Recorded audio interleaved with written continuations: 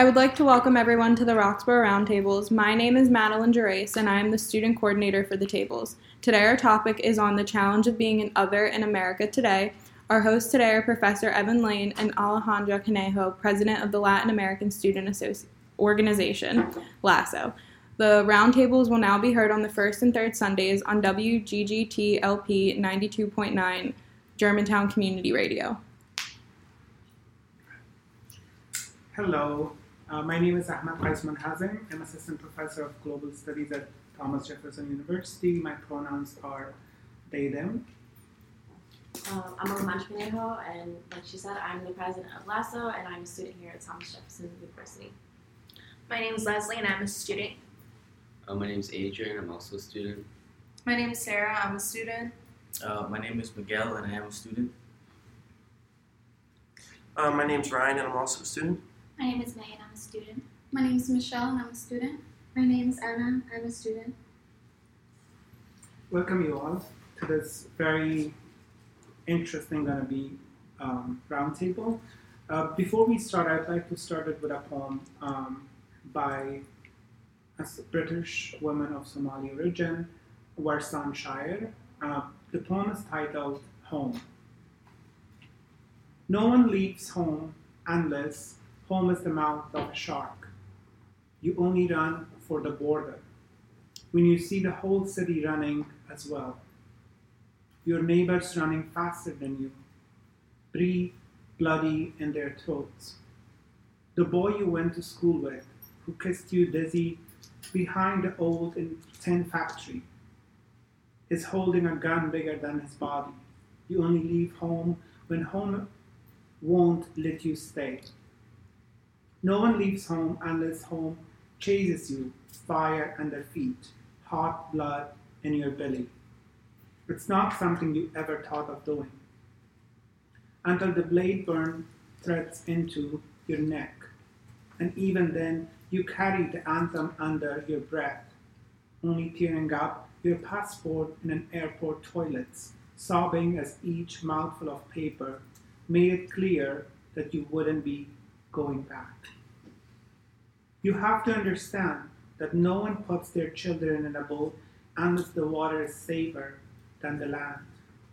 No one burns their palms under the trains beneath carriages. No one spends days and nights in the stomach of a truck feeding a newspaper unless the miles traveled means something more than journey. No one crawls under fences. No one wants to be beaten, pitied. No one chooses refugee camps or strict searches where your body is left aching, or prison, because prison is safer than a city of fire, and one prison guard is the night is better than a truckload of men who look like your father. I want to go home, but home is the mouth of a shark. Thank you for that. So to start off the conversation, the first question I'd like to ask is, what is it like to be the other? And I would just like to say that please feel free to share your stories and your personal narratives if you're comfortable enough to do so. So I think one thing that we can definitely all relate to is kind of awareness. We've all become very aware of the situation we are in, especially under this administration. And I think we've all been listening to what's happening more now. Okay, I'll start saying my personal story. Being an other, I think, is the group that can identify with that mostly is minorities in America today. Being the daughter of two immigrants who came here to give me a better life, you have to make sacrifices, and you have to, carry that kind of burden around with you that, your parents made those sacrifices for you to be here, and you have to meet, you have to exceed expectations that other people do not have to exceed. And I'm sure a lot of people here can identify with that too, so if anybody else would like to kind of continue that. My name's Michelle, and I guess being an other, I think each individual has a different story. being another, when you think other, you think of minorities, like Alejandro said. You also think of the struggles that you've been through and you've faced in the United States specifically. I am the daughter of more than 1 million undocumented. My father's undocumented. So me having the privilege to be a U.S. citizen, and my mom and my brother, but I still get both of the sides. I get the safety side from my mother and from my brother, us being citizens, but I get the fear from my father, and being another is so difficult nowadays, with all of this, of having a father who's undocumented, and him, in your eyes, when you grow up with a father, you think he's like your king, he's like your protector, but then when you see a cop or like someone of a higher status, and him, the fear that he gets in his eyes, and the limitations that you have to grow up, you can't travel as much because of the fear of your father, or him always being sure that when he drives, he makes sure he stops at a stoplight and all that. You kind of grow up with a fear as a child, and you're always aware of it, and sometimes you even start fearing the police and stuff, and sometimes you get afraid of like talking to police officers, because you're like, okay, if I talk to them, like, you think of a police officer, they're gonna protect, or if you make a phone call, but then you have a fear, if you do call, will my father ever be sent, back to his country? And that's a big fear now, as an other, if you're undocumented, or just in general, a lot of police brutality against minorities also have been seen. So maybe you're not undocumented and you are like a citizen, but still being a person of color, you've seen a lot on social media. Thank God of social media.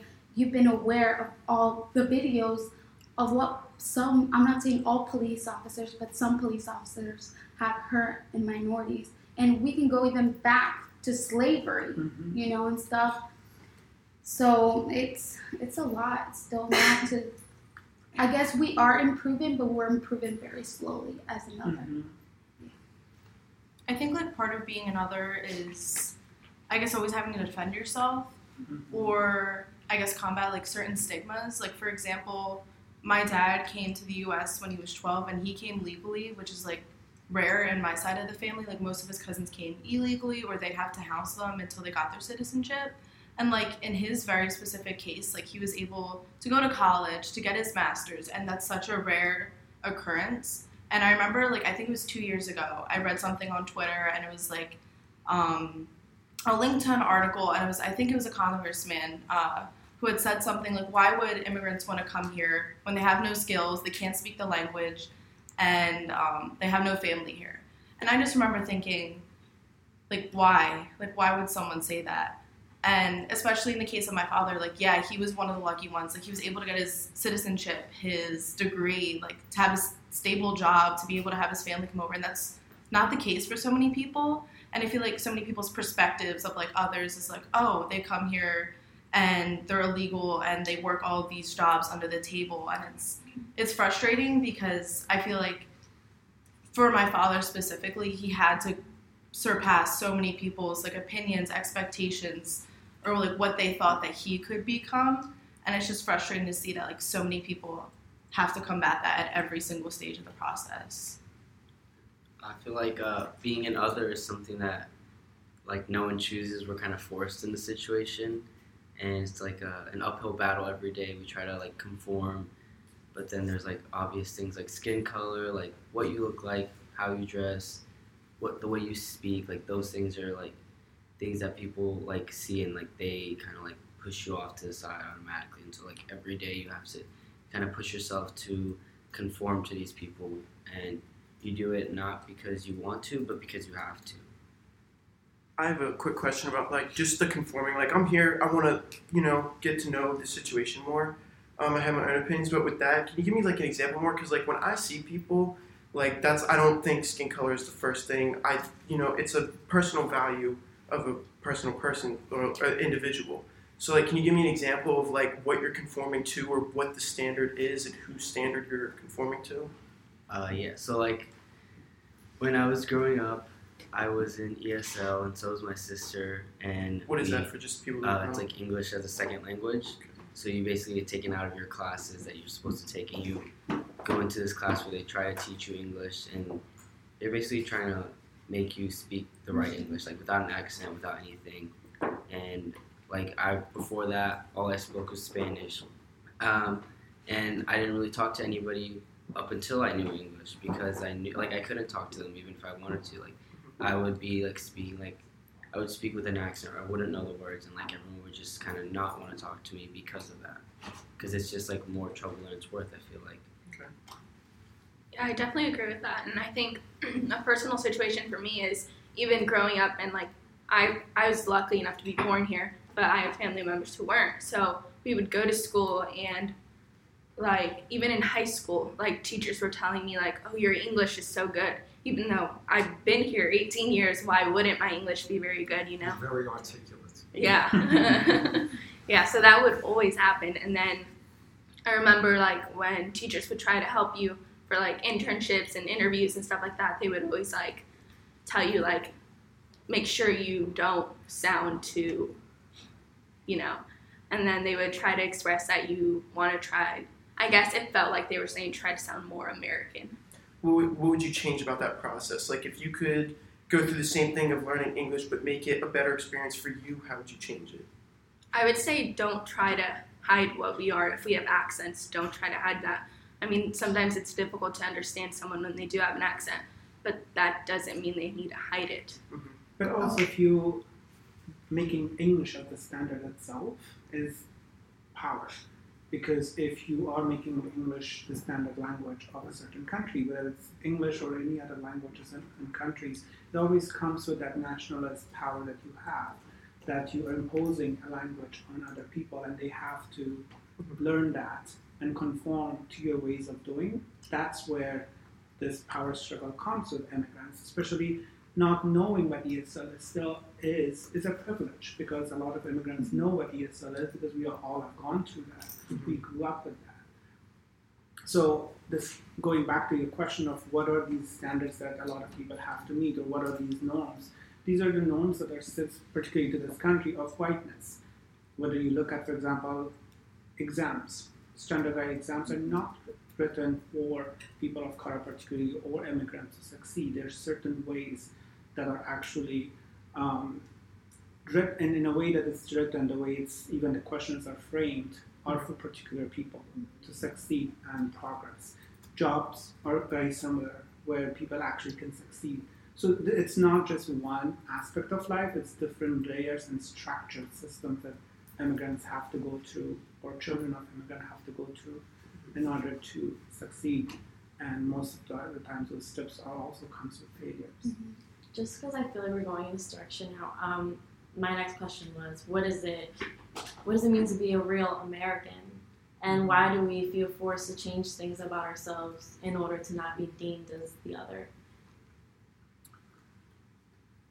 That's a charged word that's been used by people who try to separate out what they think real Americans are supposed to be and what real Americans aren't. Mm-hmm. And the funniest part about that issue is the only real American is the indigenous Indian who was here. Mm-hmm. Otherwise, all of us, every one of us, is an immigrant, whether we came voluntarily or we came involuntarily. We came here, so I always found that an interesting thing. Mm-hmm. But I can tell you who the people who say that think the real Americans are: white Christians. Mm-hmm. That's who they believe them to be, which is an absurdity because we're a country of just so many different types. I can make a comment on this one. I came here, my name is Mimi, I'm an associate professor of chemistry. I call myself ethnically Chinese, culturally white. I grew up in New York City, and I came here when I was 12 years old, legally. Some people question that. And one of the things my parents has always told me was that being American is pretty much being white.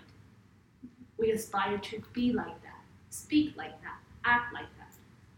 And that is how I thought that was supposed to be my world until I started meeting, as we call it, other people, and then realized that I am part of the other. Mm-hmm. Yet, for a lot of us, like a lot of my cousins and whatnot, we are in this world where we aspire to be white. So that's what we were taught what America's supposed to be. Is there any guilt or negative feelings that come with that, abandoning your background? My background? Well, I'm in a very odd situation, as in I did not fit in my own background to begin with. So I am actually an other in both culture. My Chinese culture do not see me as Chinese, and the way I talk about politics and the way I talk about Chinese government, they definitely do not see me as Chinese. Whereas American don't see me as American per se because the way I look. And so truly, I mean, I sometimes feel like odd, as in where am I supposed to be? Right? If I can say something, I've always said this a lot to my friends or someone, like so I like to use, I will never be Mexican enough for Mexico or for my people that are from Mexico. Like when I go to Mexico, to them, like supposedly, like my mom said, Mexico is your home to you, but I was born in the United States, so sometimes we have like arguments with her. But like I tell her, Mexico's not my home because when I go there, I've only been there twice, and to them I'm strangers. To them I'm known as, I'll say my mom's name, Atanasia's daughter, or Efrain's daughter. I'm known as your daughter. I'm not known as Michelle.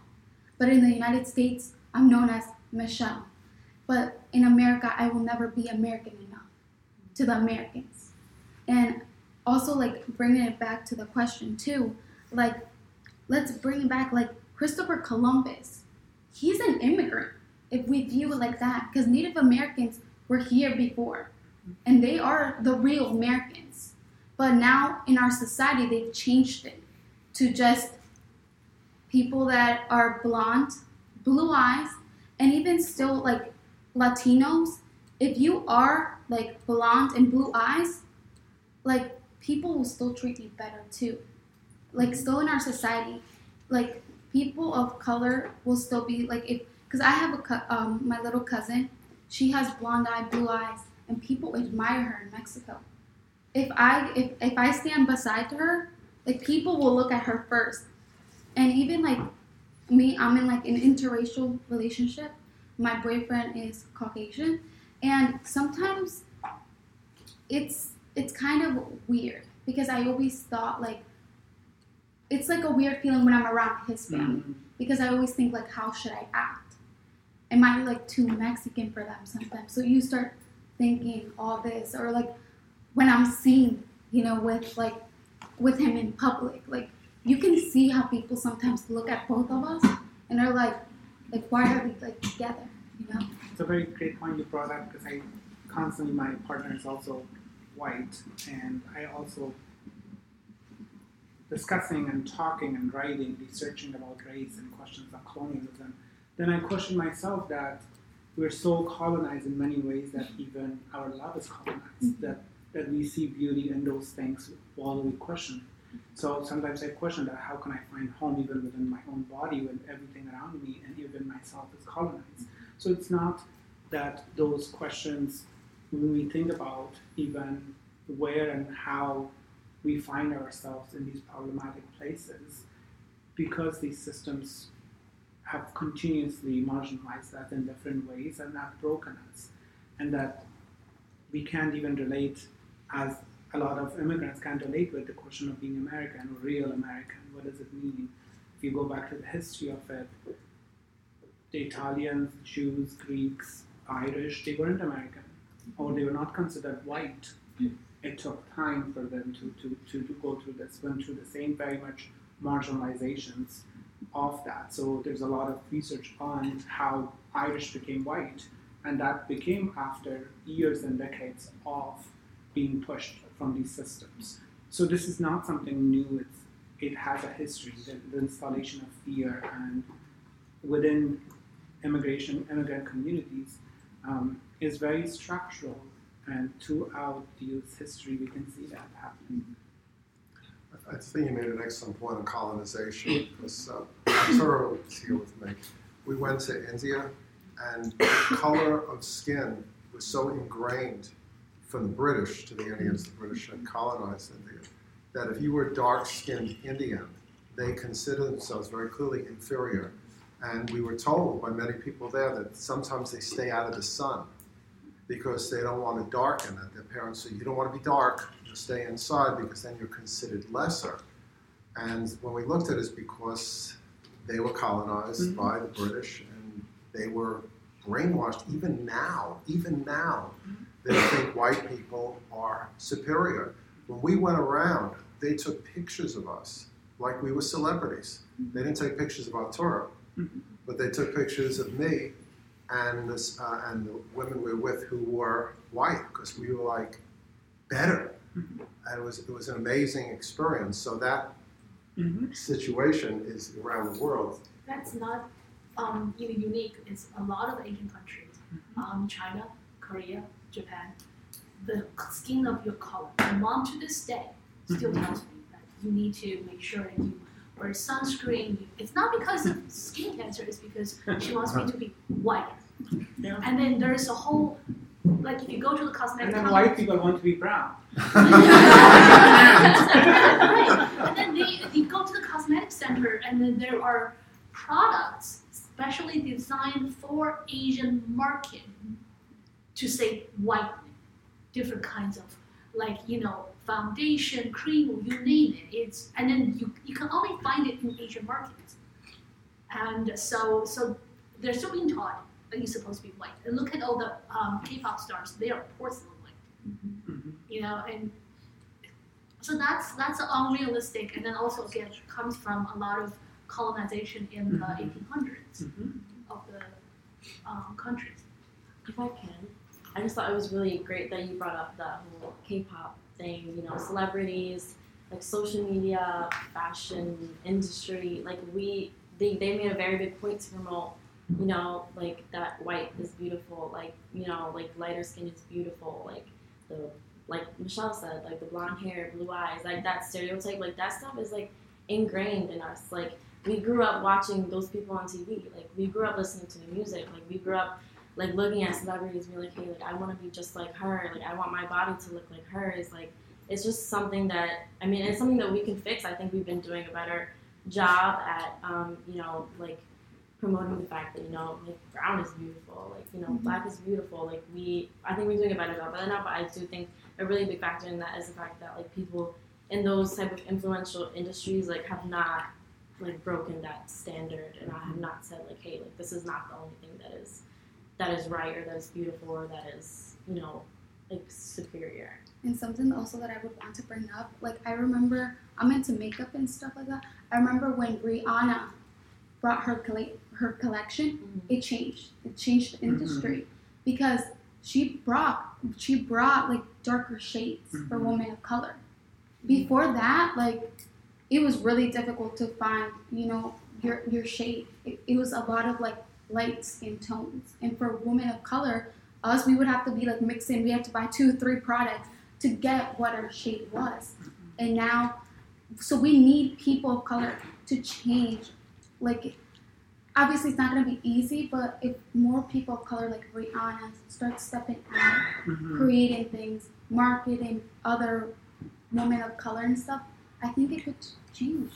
Yeah, also I want to move the conversation on personal stories and also other identities, particularly when we think of the category of other. There's also a history around many identities being the other, whether it's gendered identities, women, queer people, trans people, immigrants, people of working class. So the other is a larger category that comes with those systems of power, that how the society has created it, those who have been in power. What are other identities that you oftentimes have to negotiate when you're in a room, that which one I have to hide?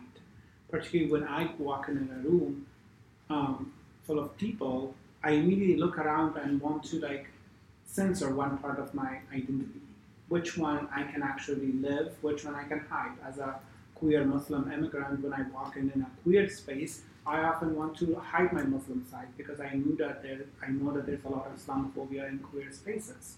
So what are other identities that when you walk in a room you're immediately reminded of, or you have to negotiate to hide it or downplay it?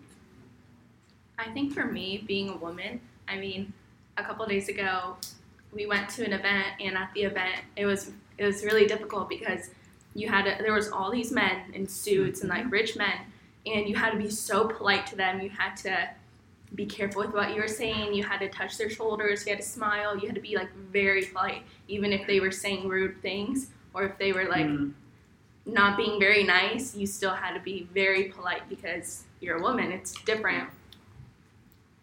And expectations of how you have to conduct yourself because of your gender. Right. And that's always set by straight cis white men.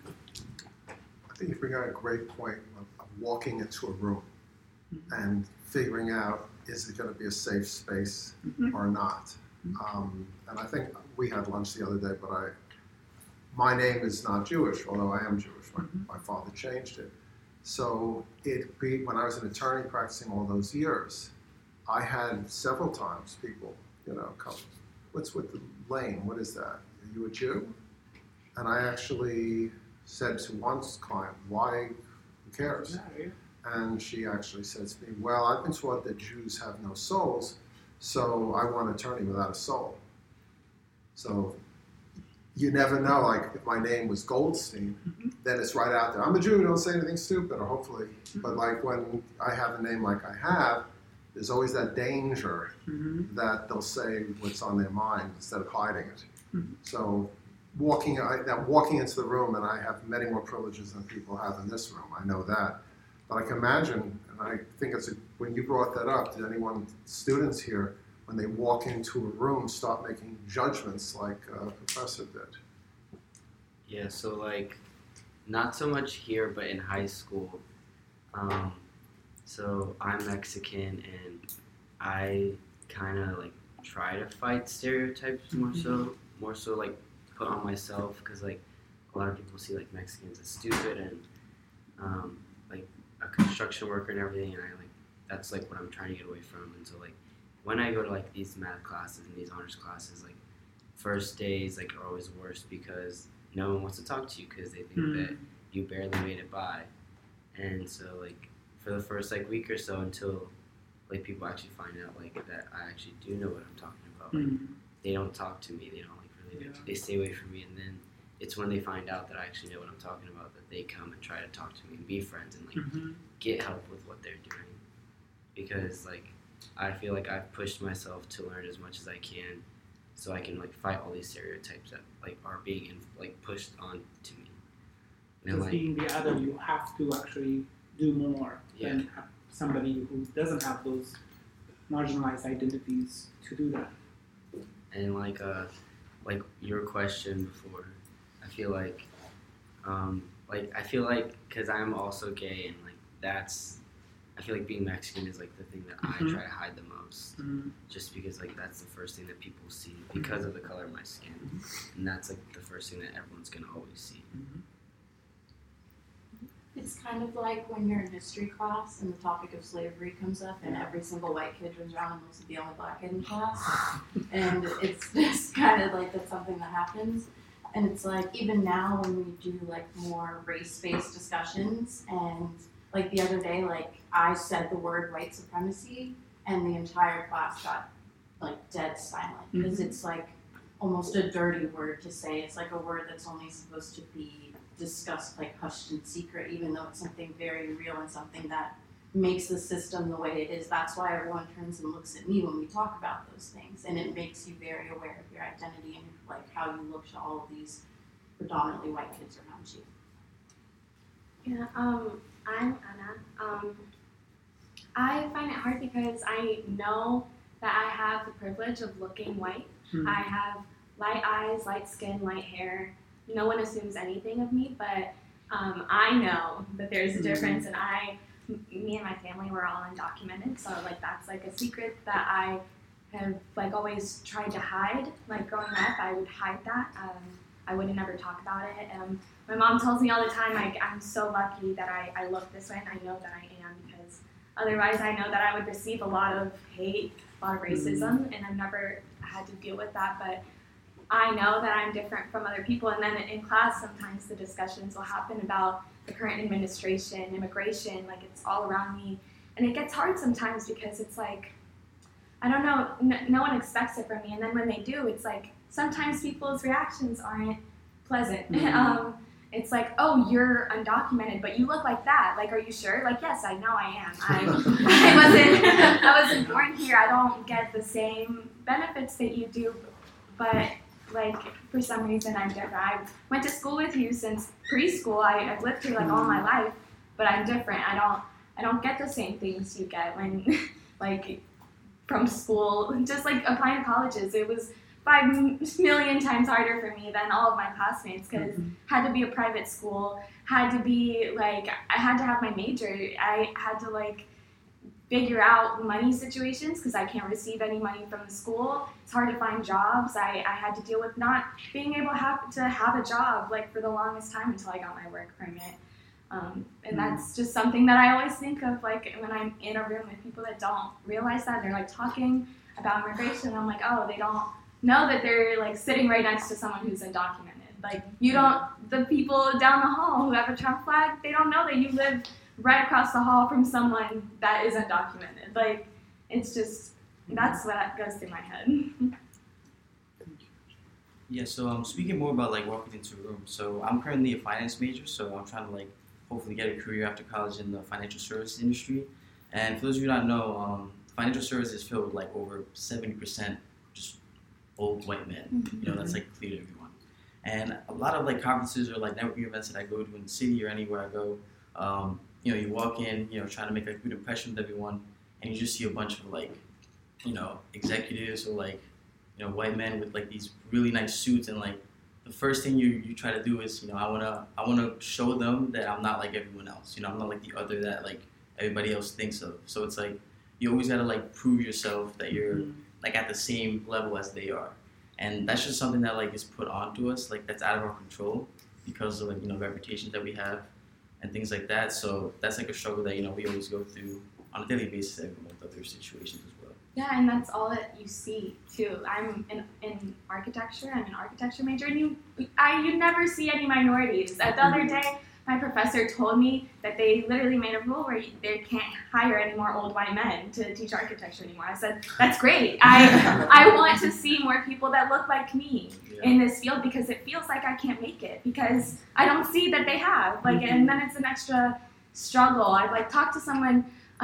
She's a third-year architecture major. She said she has to stay in it because she's the only black person left. I was like, that's a lot to carry. That's a lot of weight to carry on yourself, because you feel like you have to uphold that for your entire culture.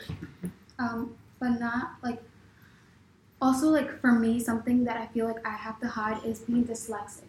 And that's very difficult. You know, I had to, sorry, I'm getting emotional. I had to change my major from pre-med to health science.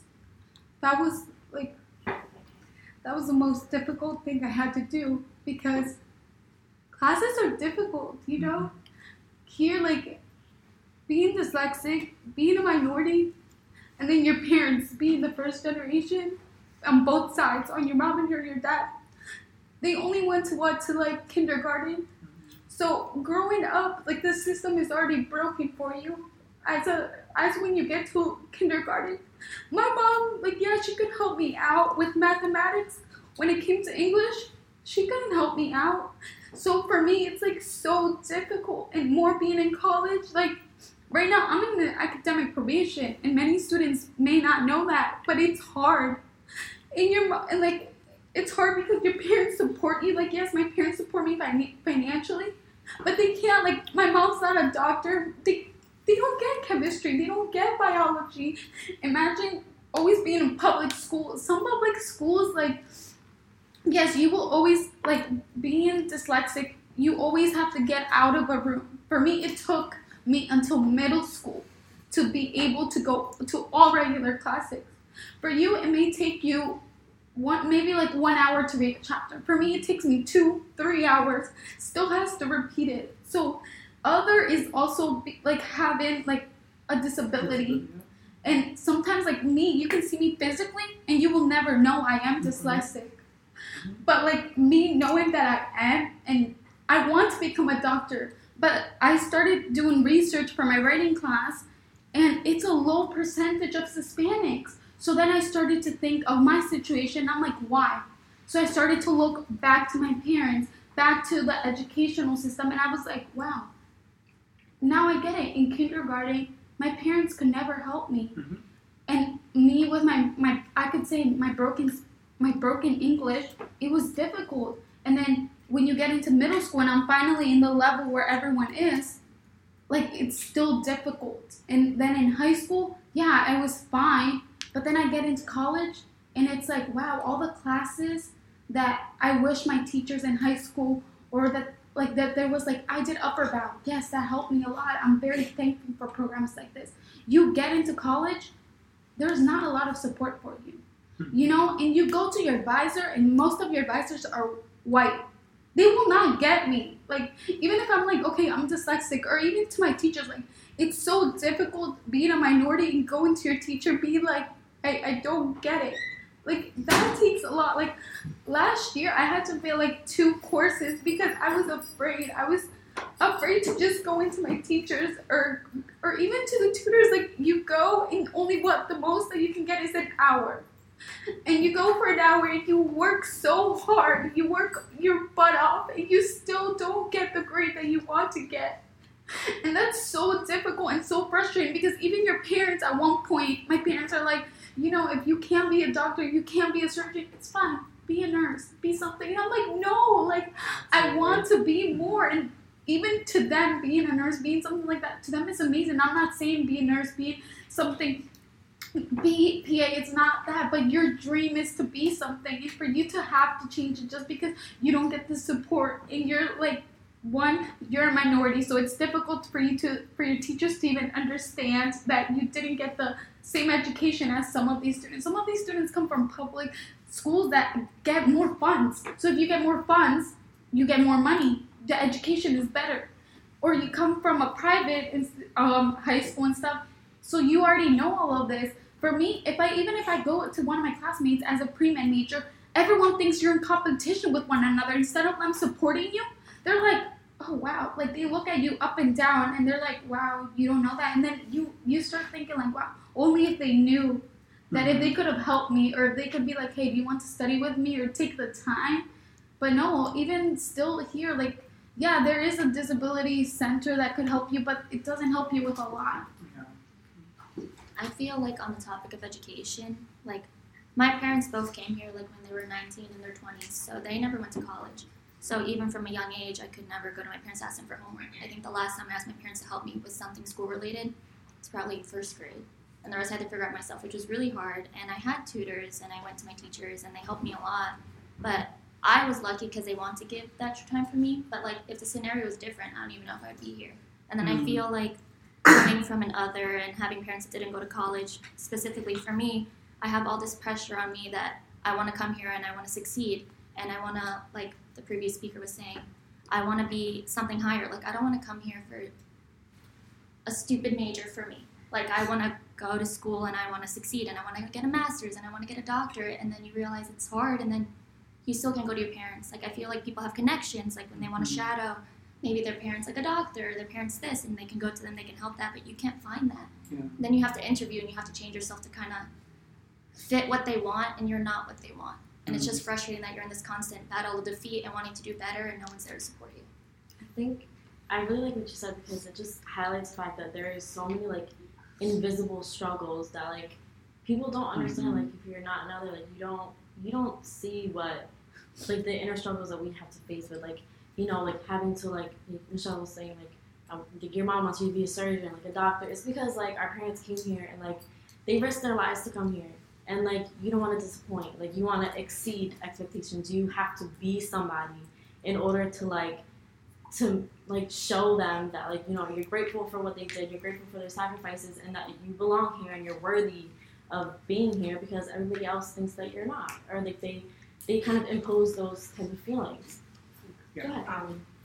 Even with like me, so like my mom's first generation, Mm-hmm. and when she came here, well, her parents came here when they were like in their 20s, and so my grandfather went to Howard University after he came here, and he worked his butt off. He went to Howard, became like a chemical engineer, and so like on my mom's side, ever since I grew up, my mom always told me because you're black, and not only black because you're a female, Mm-hmm. you have to work 3 times as hard as somebody else. Mm-hmm. You always have to. That was my mindset. So like anytime like I say like I didn't do well on the test or something like that, everybody in the class didn't do well. My mom was like, I don't care about everybody in the class. I care about you. Why weren't you the one who did well? Like it was always that pressure. And she's like, when you get out into the real world, they're not going to care what everybody else got. They're going to care about you. Yeah. And because you are African American or West Indian American, like it's a lot harder, and you always have a target on your back. You have 2 targets on your back, and on top of that, I'm queer.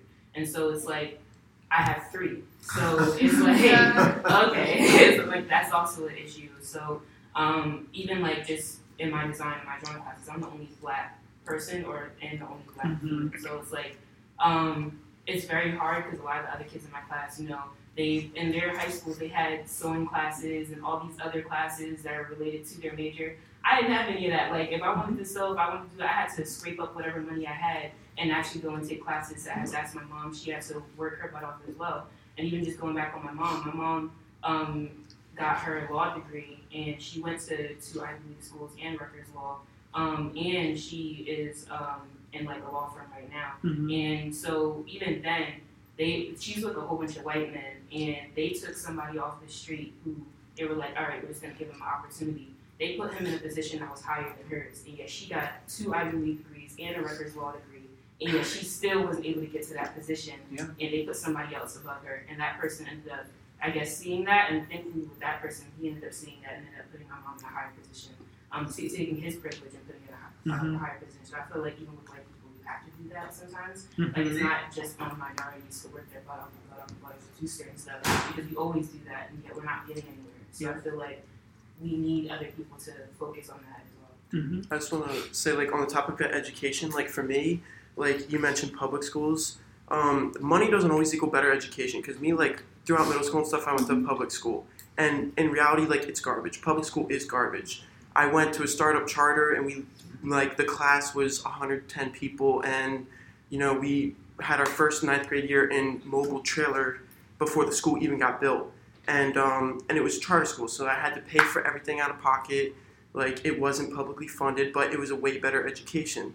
And something like that, I want to propose the question of how do you know that you're stopped from something because of, like, your race? Like, you mentioned, like, I agree, like, your mom overly qualified. Like, I think the best person that has a qualification for the job should get something. But how do you know, like, with Adrian's thing, like you said, first day of schools are always the hardest because no one wants to talk to you. How do you know that's not just because everyone else is shy or no one else is in the same position you are? Like, how can you attribute your race or your immigrant status or something to why you got this advantage? We'll come back to your question. We have and then also we have another hand in the back. So then you can take it back. So I'm Z. This might kind of answer your question as well, but I wanted to take it back to the conversation that Michelle started about. I think it's so important yet not talked about at all in all of our communities because it's such taboo in minority communities. Mental health that comes with exceeding expectations, staying on your toes constantly, constant fear, paranoia, always trying to break stereotypes. Like that's always on the back of your mind. On top of like, how's my mom doing? Is her health okay? Like, are my grades going to be okay like this semester? On top of everything that everyone else is worrying about, you also have all this other stuff that's just a giant anxiety bubble in your head. And that really drags you down. Like every time you walk into a room, you're thinking, oh God, are they judging me right now? Am I sitting tall enough? Am I like, do I look okay? Is something like, does my sweater look cheap? Like, you're constantly thinking like that, while also trying to like give an intellectual answer to a question somebody asked. And all of that just like, I don't know how many times, like, I'm an architect's daughter, but I'm a first generation refugee female here.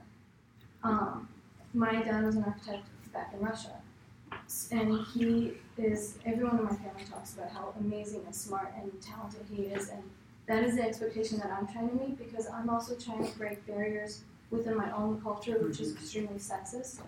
So I'm trying to break this, the barrier in my own culture of, like, be a strong, independent girl, while also not being so too much of that, so that it seems like I'm trying to break away from my culture, because then my culture will judge me for that. And at the same time, I'm trying to, like, balance my American side, and I feel like I live like a double life on top of all of that. And there are so many just days that I just want to give up. I have no motivation. I just don't care, and that holds me back from just trying to succeed and all I want to do is succeed and make my parents proud. But, like, all of this anxiety and constant mental fog is just, like, always dragging you down. And there's days that you're struggling so much that you feel like you're just completely incapable. You just want to just not even exist. Yeah. There's someone in the back. Oh, so I'm Jackson. I'm an animation major, and I just wanted to say, like, obviously I'm a black man, so it's a little bit harder for me to do things like getting a job, like driving, because I'm from Philly, so I didn't really need to drive, and I was also kind of scared to drive because, like, getting pulled over, the phrase, like, getting shot. Like, the other day, my friends went over to McDonald's, and they pulled up from the driveway to McDonald's, and then, like, as soon as, like, we got there, like, off a cop car, like, pulled us over, and, like, they're white, so they were probably, like, not as scared as I was, but, like, I didn't have an ID on me. I had my school ID. It was just really scared for me, and they didn't really like get that, because I'm just like, it's like, just be cool. Like, I was texting my mom, telling her the whole thing, but it's just like, it's just scared being like a black guy, even like being in Philly, because it's just like you have like all these like things weighing on you, and like, yeah, it's just, and also with the education, like, I also went to school in Philly, and like, luckily my public school was a good school. I went to engineering and science, which is like the only basic engineering school from Philly. It's a really good high school, but it's a really good high school. I came here, and like, it's an all black high school coming to an all white college. Like, I feel so uncomfortable. It's just like, and like, it's so many fake smiles I have to give to people I try to be friends with, because that's what you have to do, make connections, but I'm still trying. Talking about the topic getting pulled over the summer, I feel like police were having a heyday with me because I got pulled over twice for no reason. The one time I got pulled over, I was at a red light for like 2 minutes. I started driving away. As soon as I started driving, the police pulled me over for no reason.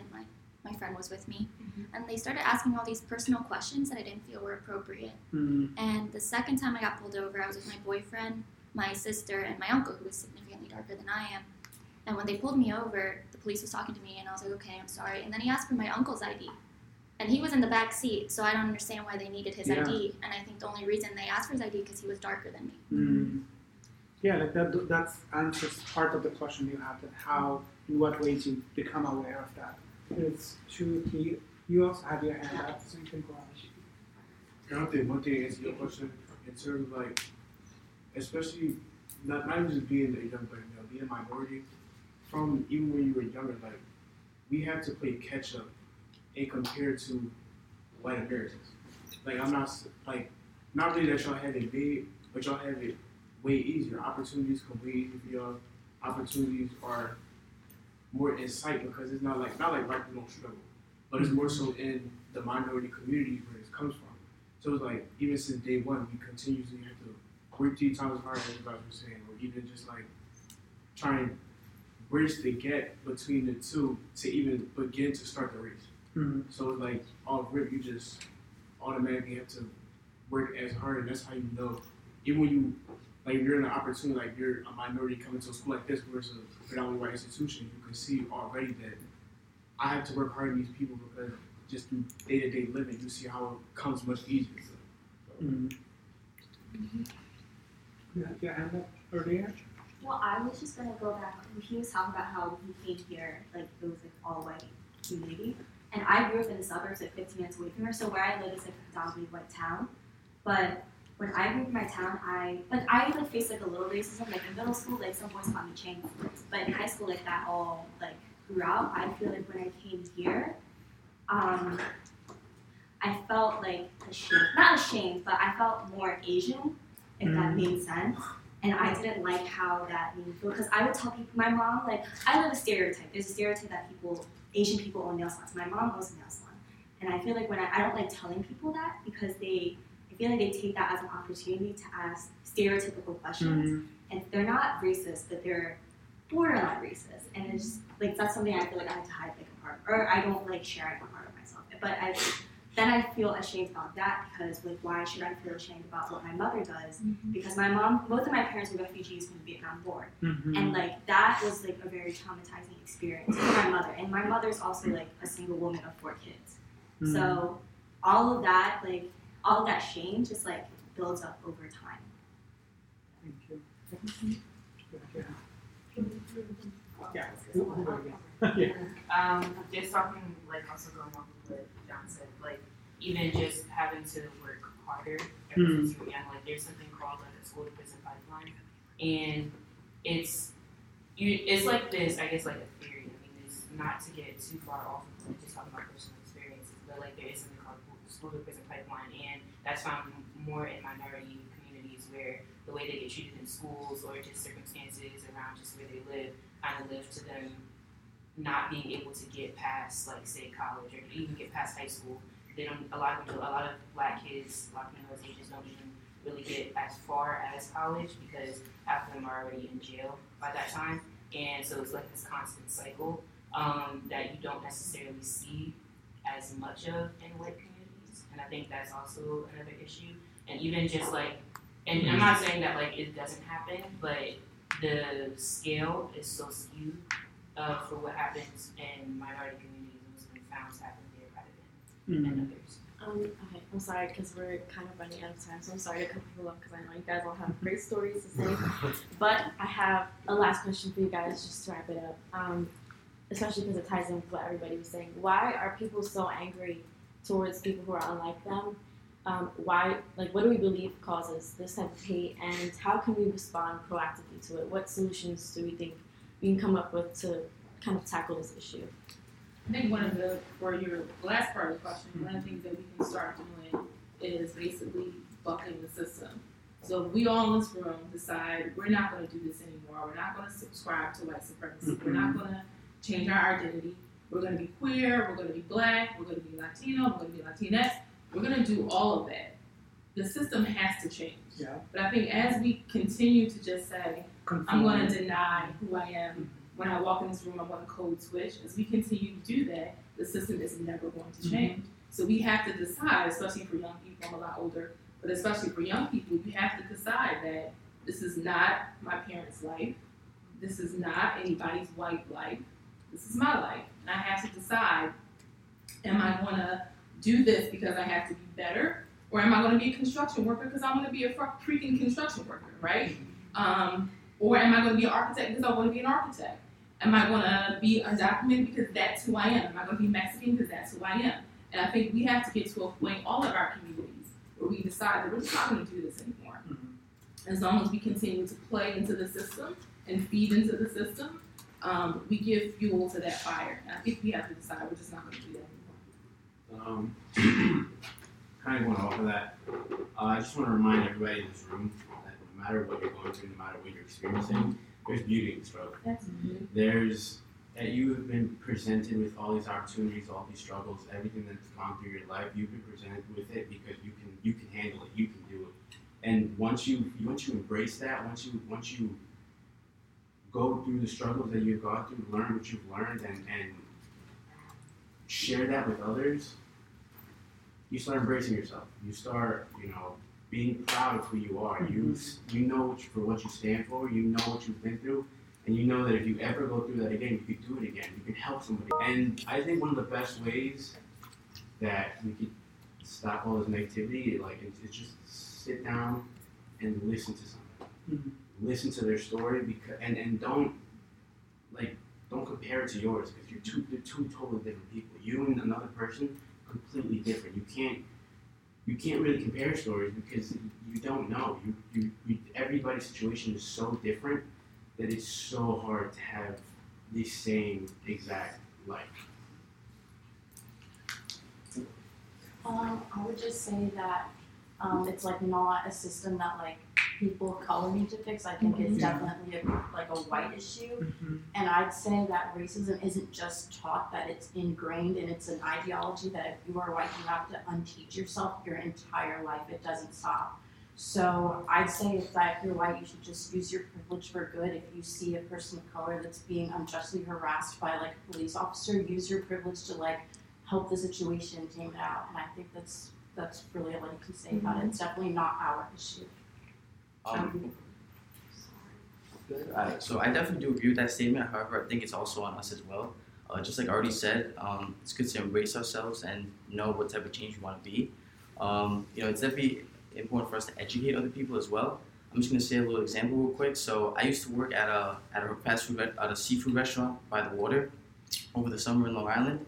And one time I went up to the table to serve this lady, and she was with her daughter. And as soon as I went up to say hello, the woman said to to her daughter, she was like, "Oh, does he even speak English?" Basically, like, without even me saying anything, she already, got to that assumption.